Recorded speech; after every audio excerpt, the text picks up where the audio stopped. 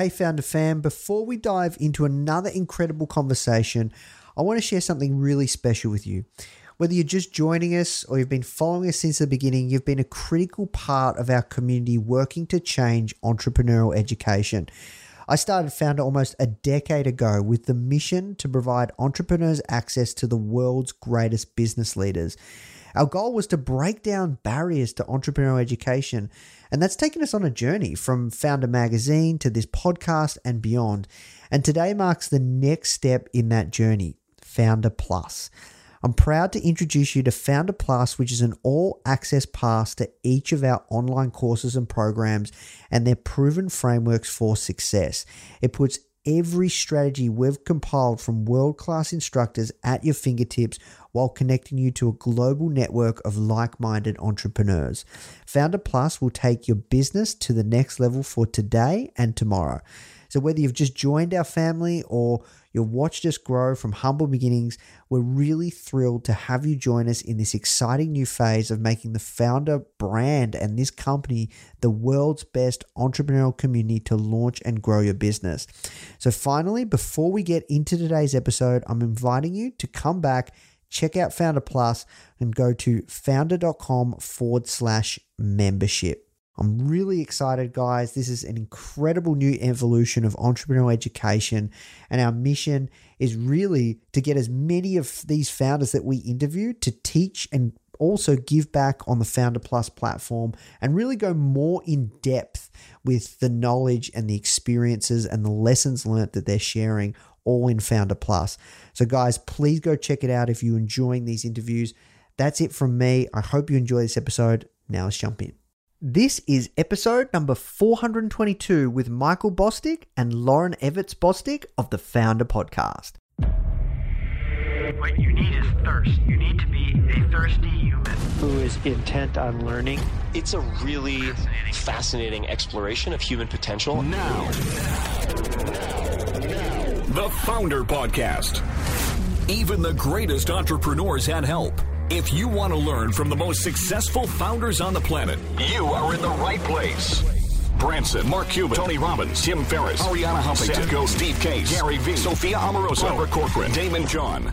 Learn from the greatest minds in business today with interviews hosted by Nathan Chan. This is not your average entrepreneur podcast. The Founder Podcast.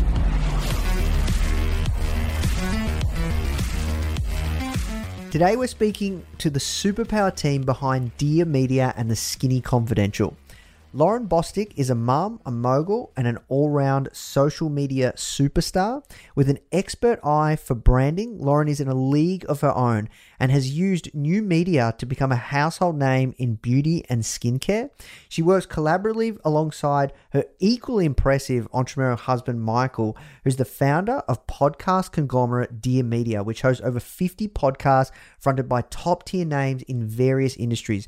Dear Media has amassed more than 60 million followers across all social channels and incorporates a 360-degree business model. The husband and wife duo are taking their media empire to new heights and are here to share how they built two largely impactful brands from the ground up. Please welcome to the podcast, Michael Bosstick and Lauren Evitz Bosstick. The first question I ask everyone that comes on is, how did you get your job, aka how did you find yourself doing the work you're doing today? Oh my gosh. I was attending college and I was asked to join a sorority. I was very, very broke and they told me it was $800 to join the sorority and I quit the day of. I did not have that money and I saw white space. This is 13 years ago. I said, okay, how can I create this, but do it online and do it better and do it for free? And at the time, bloggers were blogging about what they were wearing and their nail polish color and their mascara brand. And I was like, wait, how can I do this and not just make it about me? How can I make it about other people's too? I want their secrets and tips on the blog. And that's how the Skinny Confidential was born. Michael, at the time, he can go into his story, was doing something completely different than the digital online space. I launched the blog, did not make a dime for 3 years and blogged 7 days a week. after 3 years, people started to really notice it, and it became a very well-known blog.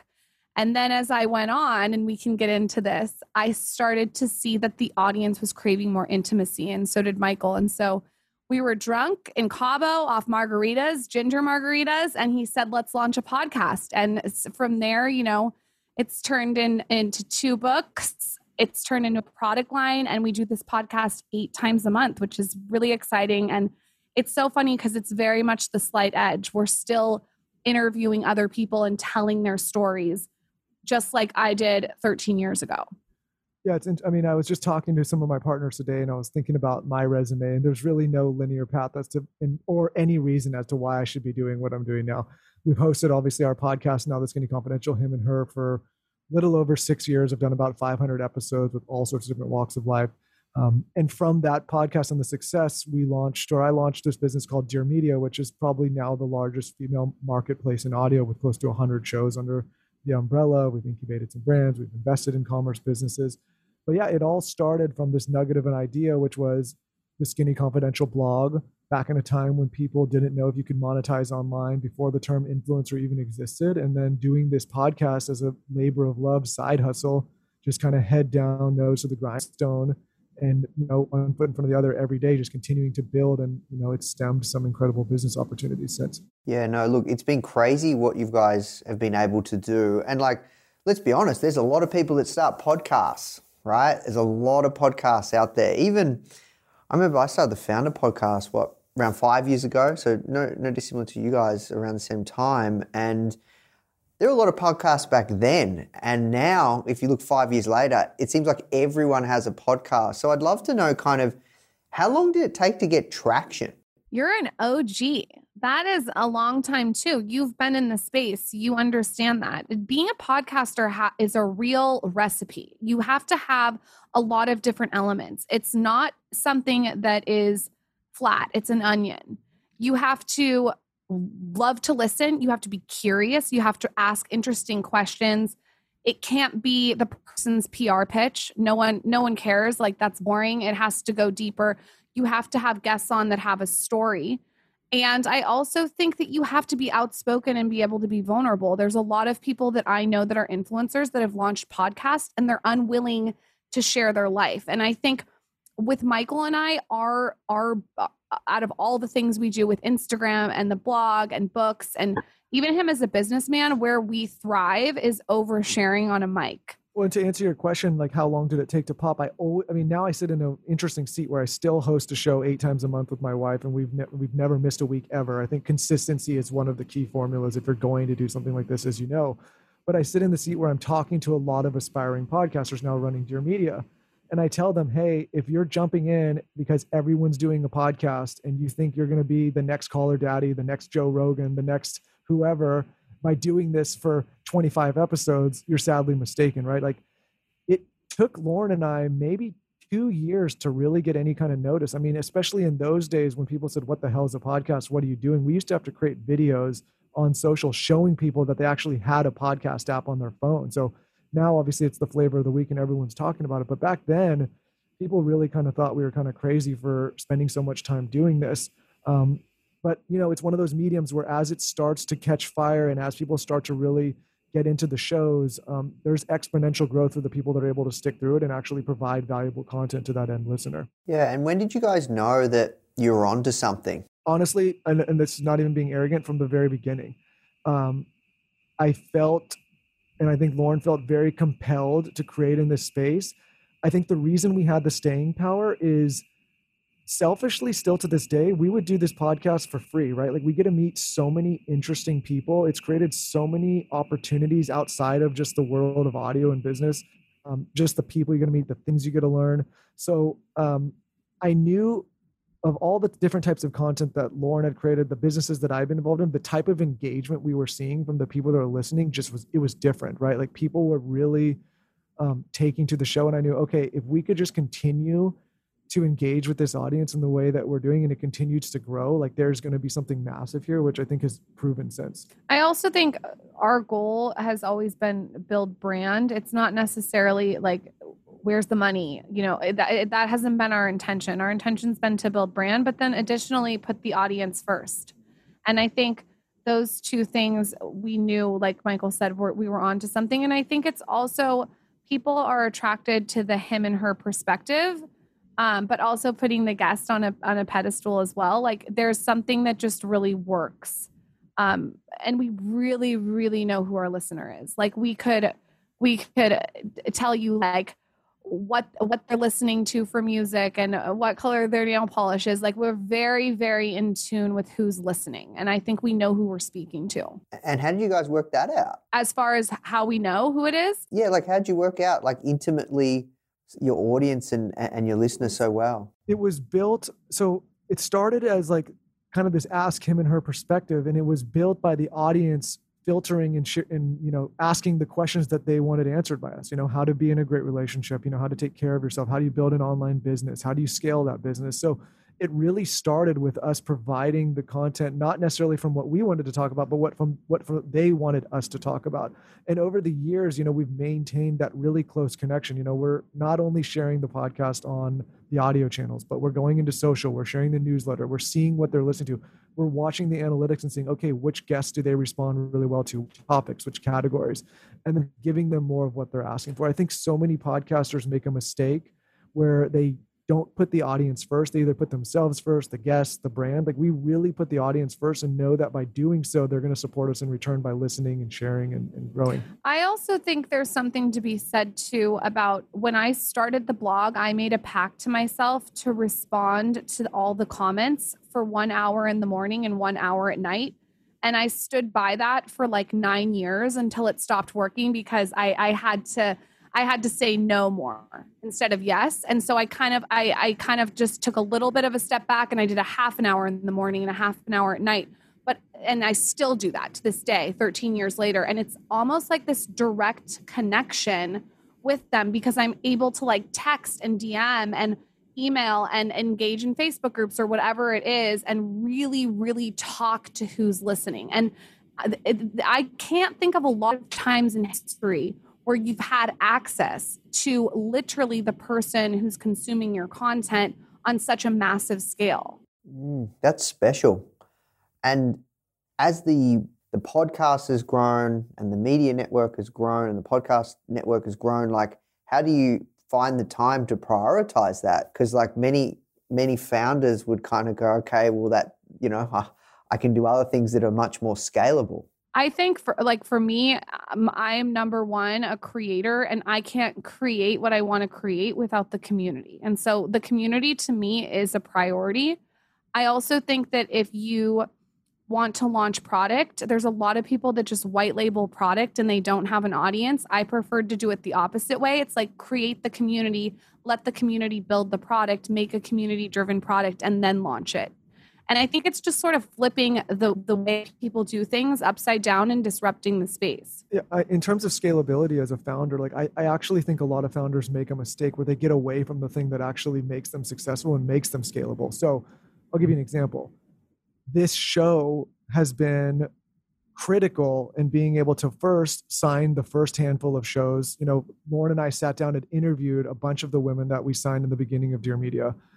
In addition to that, the growth of this show has this effect where if people know about the Skinny Confidential and there's a giant Dear Media logo on the front of it and it says Dear Media at the front and then the other shows, there's this network effect that people say, okay, well, that show has had some success. Maybe I need to bring my show there, or maybe I need to listen to some other shows they may have. So I almost feel like they work hand in hand. Lauren and I do this show so consistently, not only because we love it and enjoy it and, continue to want a podcast, but also it has this effect where it continues to actually benefit the other businesses, Dear Media, the Skinny Confidential, the product line. It gives us more audience members, more talent coming to the network, more opportunities to invest and co-invest in brands, to incubate brands. And it really kind of stems from this thing that continues to grow exponentially. Yeah, no, look, it's really clever. It's so impressive what you guys have done in the speed in which you've done it as well, right? Like I know we say, it's been a long time, 12, 13 years since starting the blog to now, but still like, it's really impressive. And you guys you've got a massive community. So I'd love to talk a little bit more about what are some other things you've done to cultivate that community? So like Lauren, it sounds like you're still very in the weeds with the group, with your community, really in the front lines. What other things can founders do or people do if they are starting a podcast, if they are starting a media brand to really cultivate that community? I think that one of the things that has worked well for us is it can't just be the Lauren Everett's and Michael Bosstick show. That gets boring. It's one-dimensional. And so what Michael and I have tried to do with Dear Media is bring other talent up.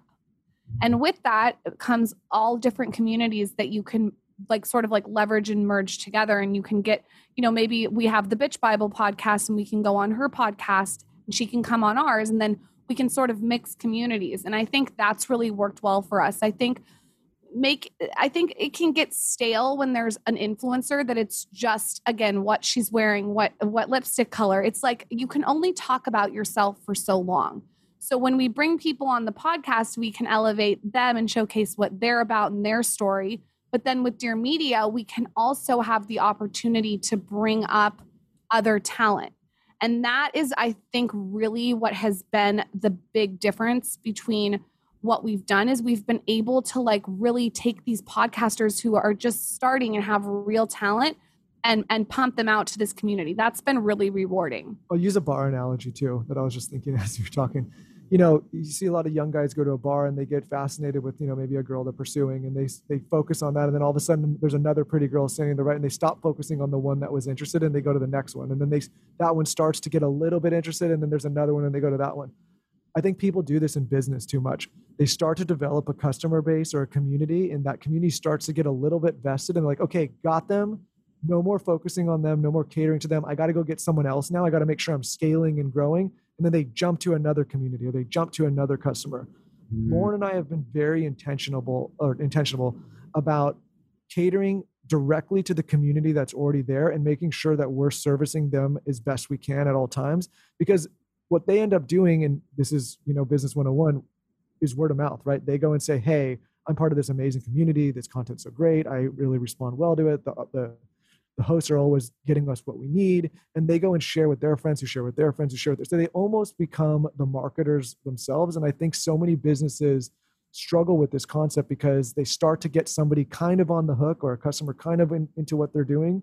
And then they think that they don't need to cater to that person anymore, and they jump to the next. Where if you just continue to double down and continue to serve that community you already have, they're going to do the work for you and scale your business way faster than you can scale it yourself. Yeah, no, look, you bring up a really good point, Michael, around focus.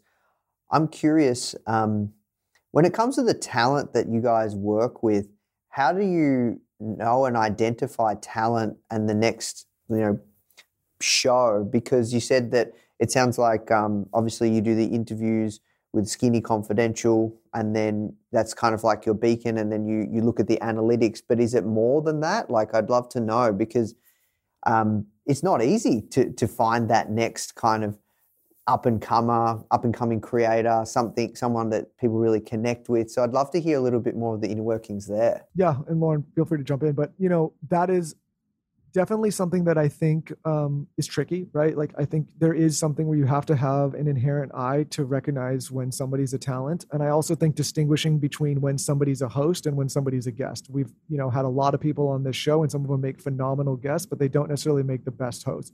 I think the best podcast hosts are the ones that are inherently very curious. They're not necessarily solely focused on themselves. They want to learn and know about other people. I also think that they are able to carry a conversation, not only on a mic, but on camera. They have to kind of have that thing. And also, I think now more than ever, you have to have some kind of expertise or perspective, right? When Lauren and I started, it was a little more broad, right? And I'm sure when you started too, you could kind of talk about a lot of different things. I think coming into this space now, as competitive as it is, you have to have a point of view. You have to have some kind of expertise or perspective that doesn't already exist. It scares me, like I said earlier, when people come and say, I'm the next Joe Rogan or the next Call Her Daddy or the next Skinny Confidential, whatever it is, because I always tell them that already exists and it's already phenomenal, right? I want you to be the next and only you when I'm signing you. So, we have an advantage where we have so many shows now and we have so much inbound of people coming and guesting on the shows. But yeah, it's challenging to pick out who's that person that's going to carry a show, who's got the grit that's going to stick around and not just do it for 2 or 3 months, but they're going to actually carry it for a while as it gets hard. but I think, we've gotten good at doing it. And when I say we, it's not just me anymore, right? Like I've built a phenomenal team of women and men that are really good at identifying what they're looking for. And the last thing I'll say is, again, catering to the audience, we're looking all the time saying, what do you want to hear more of? Is it a finance show? Is there a creator you're really fired up about? Sometimes we'll approach somebody that doesn't even think they want to do a podcast because people on the network are saying like, hey, really wish so-and-so would have a show. And we'll approach them and say, what if we created this for you? So it's entrepreneurial like that. Another thing, if you want to get into this space, I think you have to really refine the reason and intention of why you're getting into it. If you're getting into this space to make money, it's not the right space. And I said this about blogging 13 years ago too. If that's the only reason. If that's, of course, making money is great. Yes. If that's the main reason that you are wanting to launch a podcast is to monetize, I would say go back to the drawing board and redefine your intention. With blogging, I remember everyone was jumping in, but like people were like, why am I not making money after 6 months? That's not how it works. Like I said, I didn't make money for 3 years. We didn't make money with our podcast for how long? 2 years minimum. And then when we started making money in the third year, it was still very much a side hustle. Don't quit your day job type thing. Right. And so it's like, you really have to refine the intention of why you're getting into the space to begin with. And if it's just for money, this is not a get rich quick scheme. I remember when I explored it with some like big SaaS companies, even if you get, 10, 20,000 downloads an episode, which is like the top 0.01%, like you don't make much money. Like you have to build something incredibly massive to be able to make it work from a monetization perspective. So I really resonate with that. I'm curious around your guys' strike rate. Like, if someone looking from the outside, you've got over 100 shows now in your network, like, and you're working with so many different, talent. What kind of strike rate do you have? Can you share that around, like, just for a gauge? Sure. Yeah. I mean, I think we do a good job of, and we've learned this over the years. In the beginning, unfortunately, like not everyone worked. And again, like that. We came in and we had some great success. I think we realized that not everybody was going to kind of hit that stride as quickly, but we also, had spent a lot of time in the space and saw kind of those diamonds in the rough, saw the people that maybe weren't being represented right, weren't being positioned right. We're able to take them and say, okay, like let's do right by you and monetize your show. In addition to that, now, we have parameters. Obviously, as a network at scale, we say, okay, most likely you're coming with some kind of pre-existing brand. Most likely you have some kind of perspective or authority. We also, because we're such a large network, know that we can position and give lift to shows. So, you mentioned there's so many podcasts now. The good thing about coming to a platform like Dear Media is whenever we sign a new show, all of the listeners on all of the shows see, hey, there's a new show. There's probably a reason we selected that show. So we can give them a pretty significant lift right away just because the audience already lives here. But yeah, it doesn't always work out. I don't know the exact percentage. We've gotten better over the years at saying, okay, if we're signing them and producing the show and putting them on the network, there's probably a good chance that we already have done a lot of due diligence and firmly believe that there's going to be, a success here. But when it doesn't work out, we have to part ways, or we have to, kind of sit down with the talent and say, hey, this is not a successful endeavor for either of us, but it's not a lack of trying. And what happens like when it doesn't work out? I'm curious because sometimes, working with talent, you boost them up and then they don't need you anymore, right? How do you navigate that? Yeah, so I think, here's the other thing, because Lauren and I guess, wear the talent hat sometimes, and I'm taking my executive hat off, when I think of Dear Media, I always think of the company, we have to be a value add to whatever the talent's doing. We have to be in a position where we're bringing them something so valuable, and either it's monetization or investment or attaching them to IP, or whether it's production or content, whatever it is, there has to be a reason why they would consider working with us. It's not like, hey, we want to sign you and take a bunch of your ad revenue because you're already successful. No, we need to either add more, grow the show more, create a new opportunity. So we're always, that's the mindset I'm coming into any partnership. And so typically, like, we have a very, very high retention rate. Most people stay with us. They want to continue to sign. They want to bring their shows here. They want us to be in production and partnership with them for a long time because we're doing that. And we built this company to service talent in that way because it's what Lauren and I wanted. When it doesn't work, it's a competitive world out there. We try to take a very professional approach and really sit down and say, here's what we're seeing on the analytics. Here's what the effort's been. Here's what we've done. Like, Maybe sometimes it's our fault if we misjudged and said we thought the audience would like this kind of show and they didn't. Sometimes maybe it's on the talent side if they're not putting in the effort or they're just, not doing what it takes to put into the work to put into the show. But fortunately, like I said, we're doing a lot of due diligence up front to say, is this a good fit? Do we think there's a win here? Can we support this in the right way? Are we bringing a new opportunity to the table that doesn't already exist? And because of that, I think we're in a great position. I think that's why we have so many shows. I'm curious around, you talked about audience first, really focusing on the community, the brand.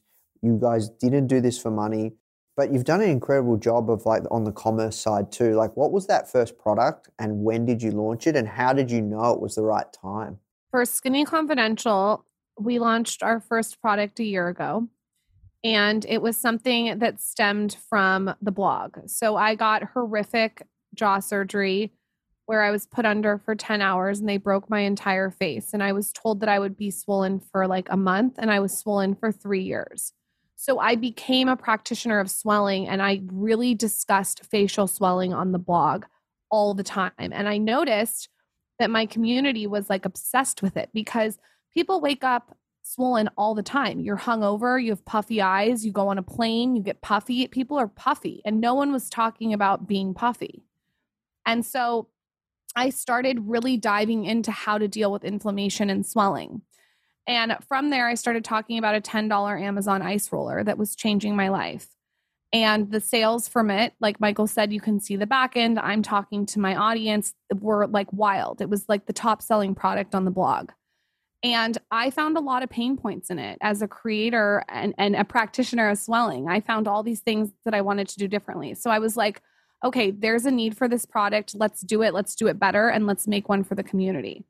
So it took 4 years to manufacture this ice roller. It's like the ice roller on crack. It's freezing cold.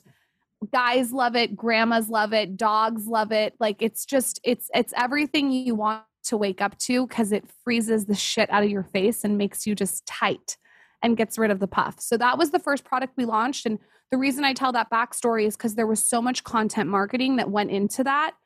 And there was a reason why I launched it. And there was also a big factor was I didn't just white label something again to sell it. I made sure that the community was involved in everything from the texture to the box to the packaging.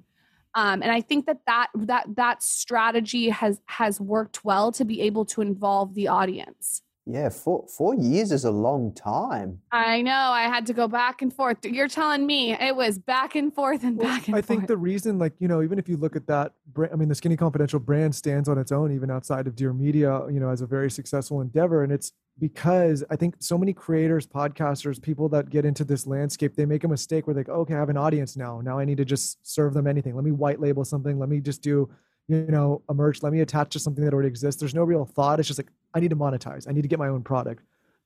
If the focus again is on, the community, what they're asking from you, you can create something unique way, really spend some time developing it. Then I think you can build a really authentic, incredible commerce brand.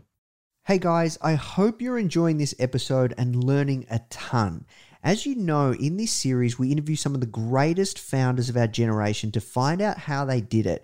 However, if you're thinking of starting your own business, and you want to hear from some incredible stories from everyday people like you or I who are actually in the trenches, only been building their business for maybe 1 year or 2 years, like that are building right now and they're really in the early stages, but they're getting success. You should come and check out our new podcast, From Zero to Founder, hosted by our community manager, Molly Flynn. These are in the trenches stories from our very own successful students that have gone through some of our programs. People just like you who are deep within the process of building their very own successful business. These are the founders of tomorrow. You can find the From Zero to Founder podcast on all platforms. And remember, it's founder without the E. All right, now let's jump in the show. And how did you guys involve the community? I'd love to know more and delve a little deeper here because this is fascinating. Like 4 years to launch an e-commerce product, like that's a long time. It was definitely a long time because at the time, the blog was like, 6 years in or 7 years in. And it was like, I can't just give them something to sell. It had to be right. And so the first step was identifying that the ice roller was one of the number one sellers on my site. And the second step was that it wasn't working how I wanted it to work. And girls were messaging me saying theirs were broken and they didn't want to roll plastic on their face and all these different things. So it was essentially like I had this target group to talk to every single day. From there, I launched a Facebook group that grew to 60,000 women. And I was able to go into that group and actually ask them for their opinion. And I could do polls and I could show pictures of things I was doing and they gave me feedback. So by the time it launched, it was like they had helped build the product. So there was like a very purposeful, meaningful connection to the product. And I think that it's done so well over the last year because it really works. And two, it feels like something that they were involved in from the start. Yep. And the reason, it took some time, it wasn't just because we needed to develop that one product. We also, we're talking about what else they would potentially want. She's got one of the first ever female facial razors. She created the actual first female facial shaving cream, right? So going through and saying like, what else would you want? And building this lifestyle and kind of ritual routine brand and doing it with the feedback of what they would want and where the pain points were. Like there's obviously other ice rollers that existed and other razors and some of the other products we have coming down. There's different versions, but people aren't happy with them. So, and I think the same thing with Dear Media, right? Like there was other networks and other podcast platforms, but people weren't happy with them. It wasn't servicing either the creators or the communities in the right way. So I think that's a real tip for aspiring entrepreneurs or founders is like, you don't always have to create this new shiny thing. You could take something that exists and just really improve the hell out of it and make it better and make it more fit for, a modern age. I think you see that all the time now. You see it in household cleaning supplies. You see it in baby stuff. You see it. Every category now is being disrupted by people and big companies that haven't been able to pivot and move with the new landscape and the new world that we all live in. And I think that's what Michael and I try to be as disruptors in all the spaces that we've gone into. The blog was a disruption. It was different because people it was like a resource as opposed to all about me. The podcast, we try to disrupt that with him and her perspective where we're having taboo conversations in a non-judgmental way. Same with the product. It's like, how can we disrupt this industry? I think we try to always look at it through that lens. Yeah, no, look, you guys have something special around your execution. All the stories you've told me, execution's been on point. I'm curious, what things haven't gone right? Where do you want to start? You have more than 20 minutes. A lot of stuff hasn't gone right. Yeah, I mean, listen, I think a lot of founders, especially now in this position, they get on and they share the highlight reel, like we talked about a little bit offline. They say like, hey, here's the great thing. But, there's been so much. I had an agency in 2015, completely crash and burn, almost put me under. I started in real estate in 2008. Talk about the wrong year to start in real estate. Lauren built an online platform that was highly reliant on the way she looked and the way she was presenting, and then had her face broken for 3 years. That was like a huge, obviously, disruption and downtime, especially if you're someone who's putting yourself on camera regularly. Like it was a very challenging thing at the time to go through when your whole life's turned over. When we started the podcast, people we're actually getting ready to create this video highlight reel, which I think it's going to inspire a lot of people because we were carrying suitcases and jumping on commercial flights and flying to people that were like, why would I come on the podcast? What you do, wires and shit hanging out all over the subway and all over everywhere, me showing up with a little Zoom recorder to people's offices and homes. So, it hasn't been an easy road. And also in addition to that, people forget that we started the podcast while we were running multiple other businesses, and we started it in LA when we were living in San Diego. So there was multiple nights when we would get in the car together at 10 o'clock at night, drive up to LA, fall asleep, do the show, drive back to San Diego. We did that for years and making no money, right? So having the grit to stick with it, even when you're not monetizing, even when people are like, what's this medium? Why would you do it? A lot of no's, bootstrapped Dear Media with no funding all the way to Series A. So like, it's been a journey, but I think that the light of the tunnel of any entrepreneur, any aspiring founders listening is that like, those are the years that I think we appreciate the most and where we grew the most. I'm like, now it's nice and it's great to have a scalable entity, but I wouldn't trade those kind of like growth headache years for anything. Also, we don't work together on a daily basis because he has Dear Media and I have the Skinny Confidential, but podcasting with your husband, when you start off doing it in your closet for 2 years, it's not butterflies and rainbows. It's, I want to kill you. It's going to bed talking about QuickBooks at 11:30 at night. It's not romantic or glamorous. So I think there was a lot of sacrifice on that end too. I think I always say that it's like so challenging to work with your husband in this capacity, but it's also so rewarding. And it is. And I think that's the same way the business goes. It's like, it's so challenging on so many different micro levels, but it is rewarding at the end of the day if you can get that execution right. I also think, like, and then I'll shut up. Like, Lauren and I never ever thought, like, there was never a moment ever that we thought, oh, we're going to quit or we're not going to produce the show. Like, that wasn't ever an option. And it was almost like this thing where we made a decision that no matter what, we were going to produce a weekly show for a minimum of X years every week, no matter who's listening, no matter how it's growing. And I think, like, because we made that decision, it was really kind of easy to stick with it because we made a commitment saying, like, okay, we're doing this regardless of the commercial success and no matter how hard it is. And do you guys ever get bored with the consistency and being on that kind of content hamster wheel? Does it ever feel like a grind? If I get bored, like, say we're having guests that are too similar for me, I'll go out and just fucking shock the audience. So, like, an example of that would be, like, we were having too many wellness gurus on, and it was getting, like, I was like, no, this is boring.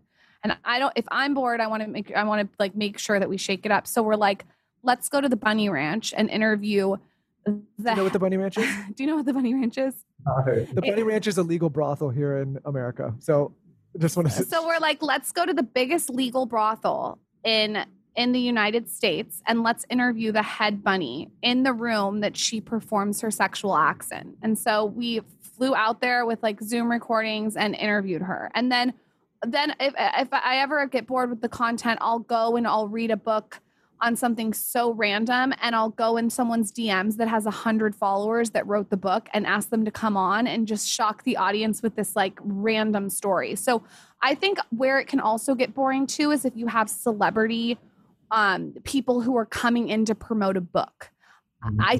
Listen, have your book. Great. I have a book. I have a book, but don't sit there and tell me why I should buy your book. It's not compelling. It's not interesting. I want to know your story. And when they bring their PR people in and they give you talking points, like, that doesn't work for us.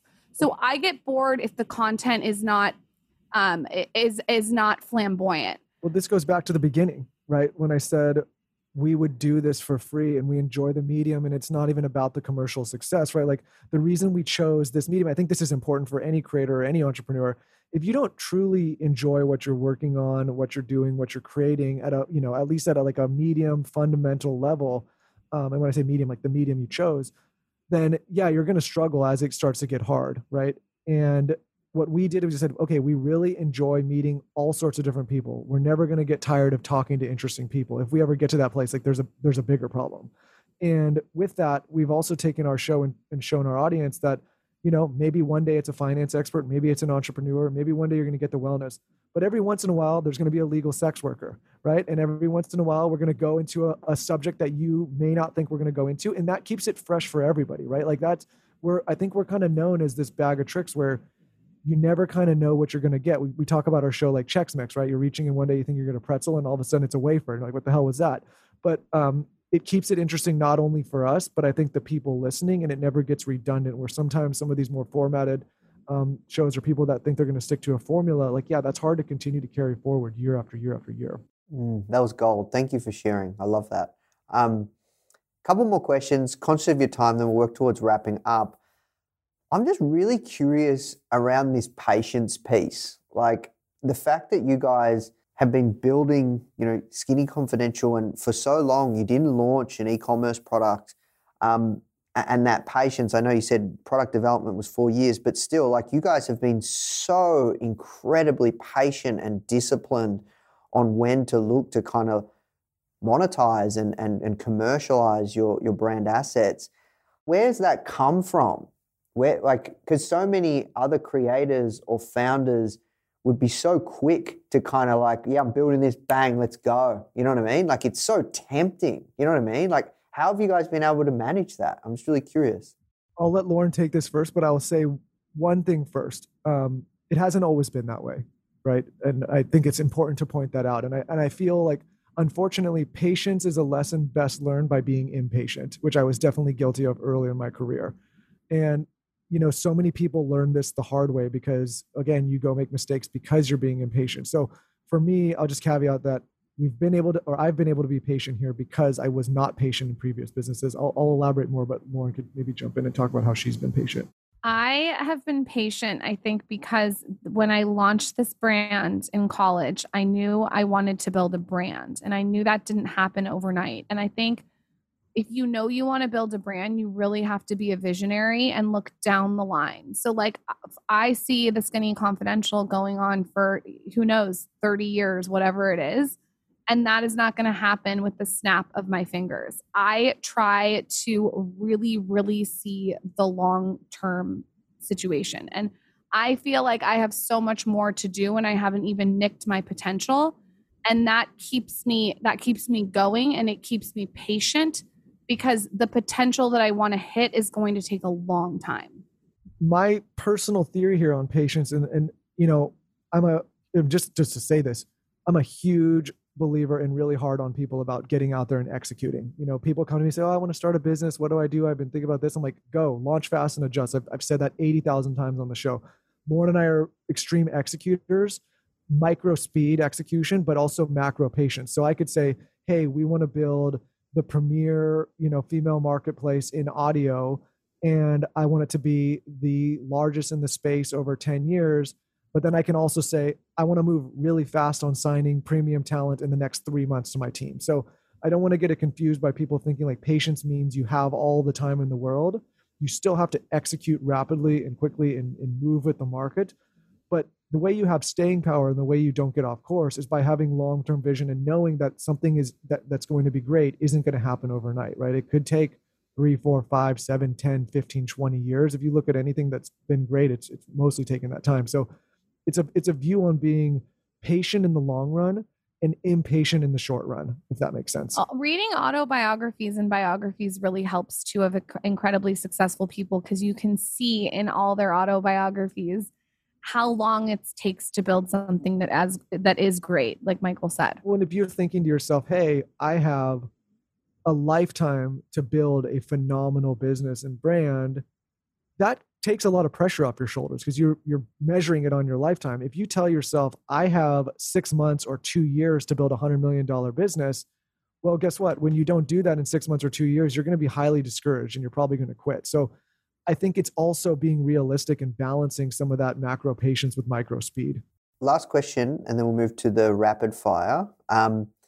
What's next? What's exciting for you guys? You talk about, you know, patience. You talk about taking the time. Like, what are you guys excited about? What's next? We are super passionate as a couple as in investing in brands that we want to not only promote, but also run through the Dear Media network. So we're looking at brands that really get their community.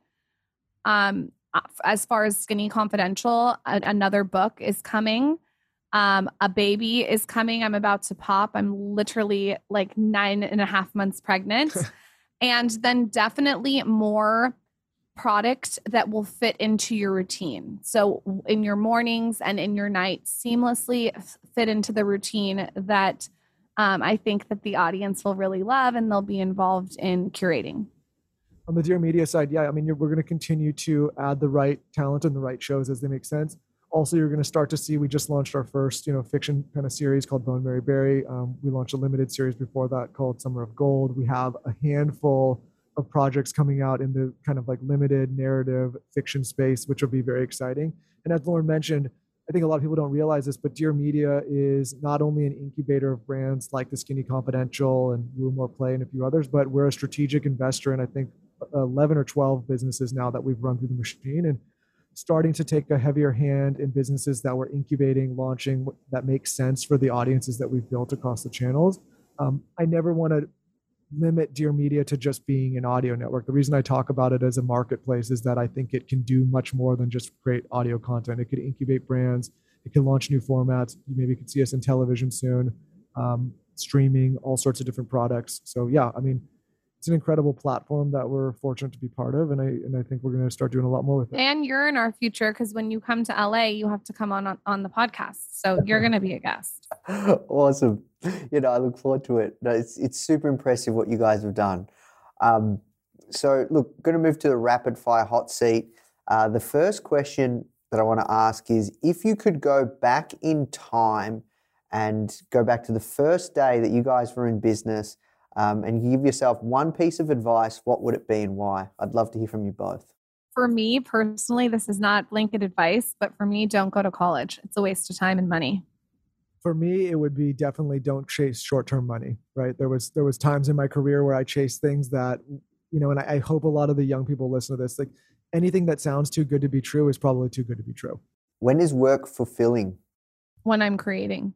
I think work's fulfilling when it's not just about yourself. When you can provide, some kind of value, whether that's to the team you're working with, to the person that you're, that's consuming your content or buying your product, like that's fulfilling. I think work has to be a two-way street. Yes, you should be rewarded for your hard work, but at the same time, like you should be putting something out into the world that's valuable and helping others.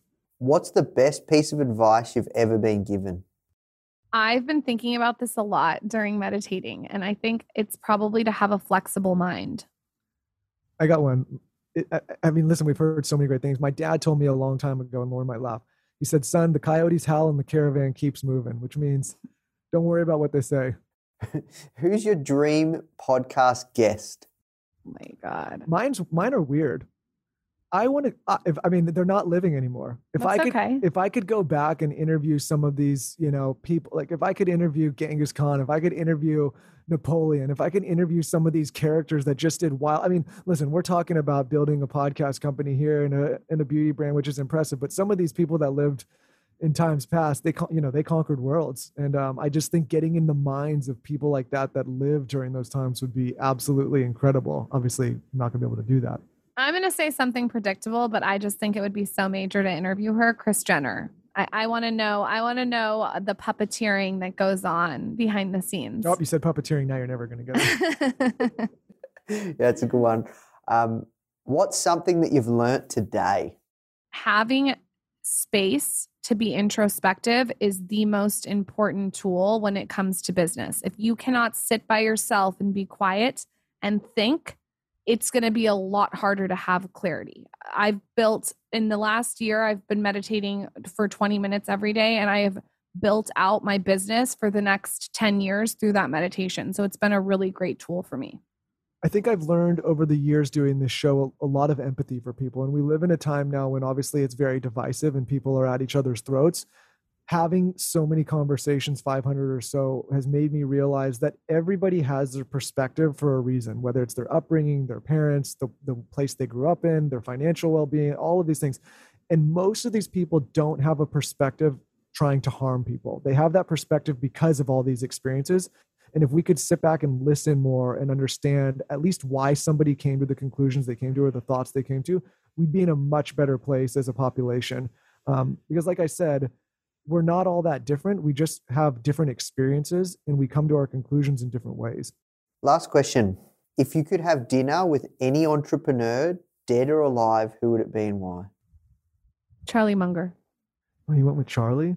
And Warren Buffett, if I'm going to be greedy. I know, listen, a lot of the people, there's the big names, but I think Naval Ravikant would be extremely that's a good one. Fascinating. You upped mine. That's a good one. But Charlie's a big inspiration of his and many others. But I think the way that guy's mind works, I think he's really figured out how to be successful in business and in life. Yeah, he's been able to have astronomical financial business success while at the same time seeming to be well-grounded, happy, healthy, all peaceful of these things. Too. Peaceful. So yeah, I think that would be a very interesting person to sit down and maybe he could teach you how to meditate. Yeah, I heard about Naval before he blew up on Twitter. We have a mutual friend, and I'd love to interview him too or speak to him. He's awesome. He would be great on your podcast. Yeah, I agree. Awesome. Well, look, thank you so much for your time, guys. We'll wrap there, but this was a ton of fun. You guys were awesome, and look forward to connecting next time I'm in LA and coming on your show. Thank you so much. Thank you. Please come on. If we can ever be helpful with anything you're doing, please let us know. Really enjoyed the conversation. Hey guys, I hope you enjoyed this interview. As you might already know, our mission at Foundr is to help tens of millions of people every single week with our content, either start or grow their business, which is exactly why we're partnering with world-class founders such as Damon John, Alexa Von Tobel, Greta Van Riel, and so many more to teach crucial skills such as negotiation, finance, e-commerce, and so much more. So if you'd like to get access to these free exclusive trainings, please go to foundr.com/free. These are 100%. We go super in depth on teaching a particular topic, and I know that you're going to love them if you enjoy this podcast. So just go to foundr.com/free. All right, guys, I'll see you in the next episode.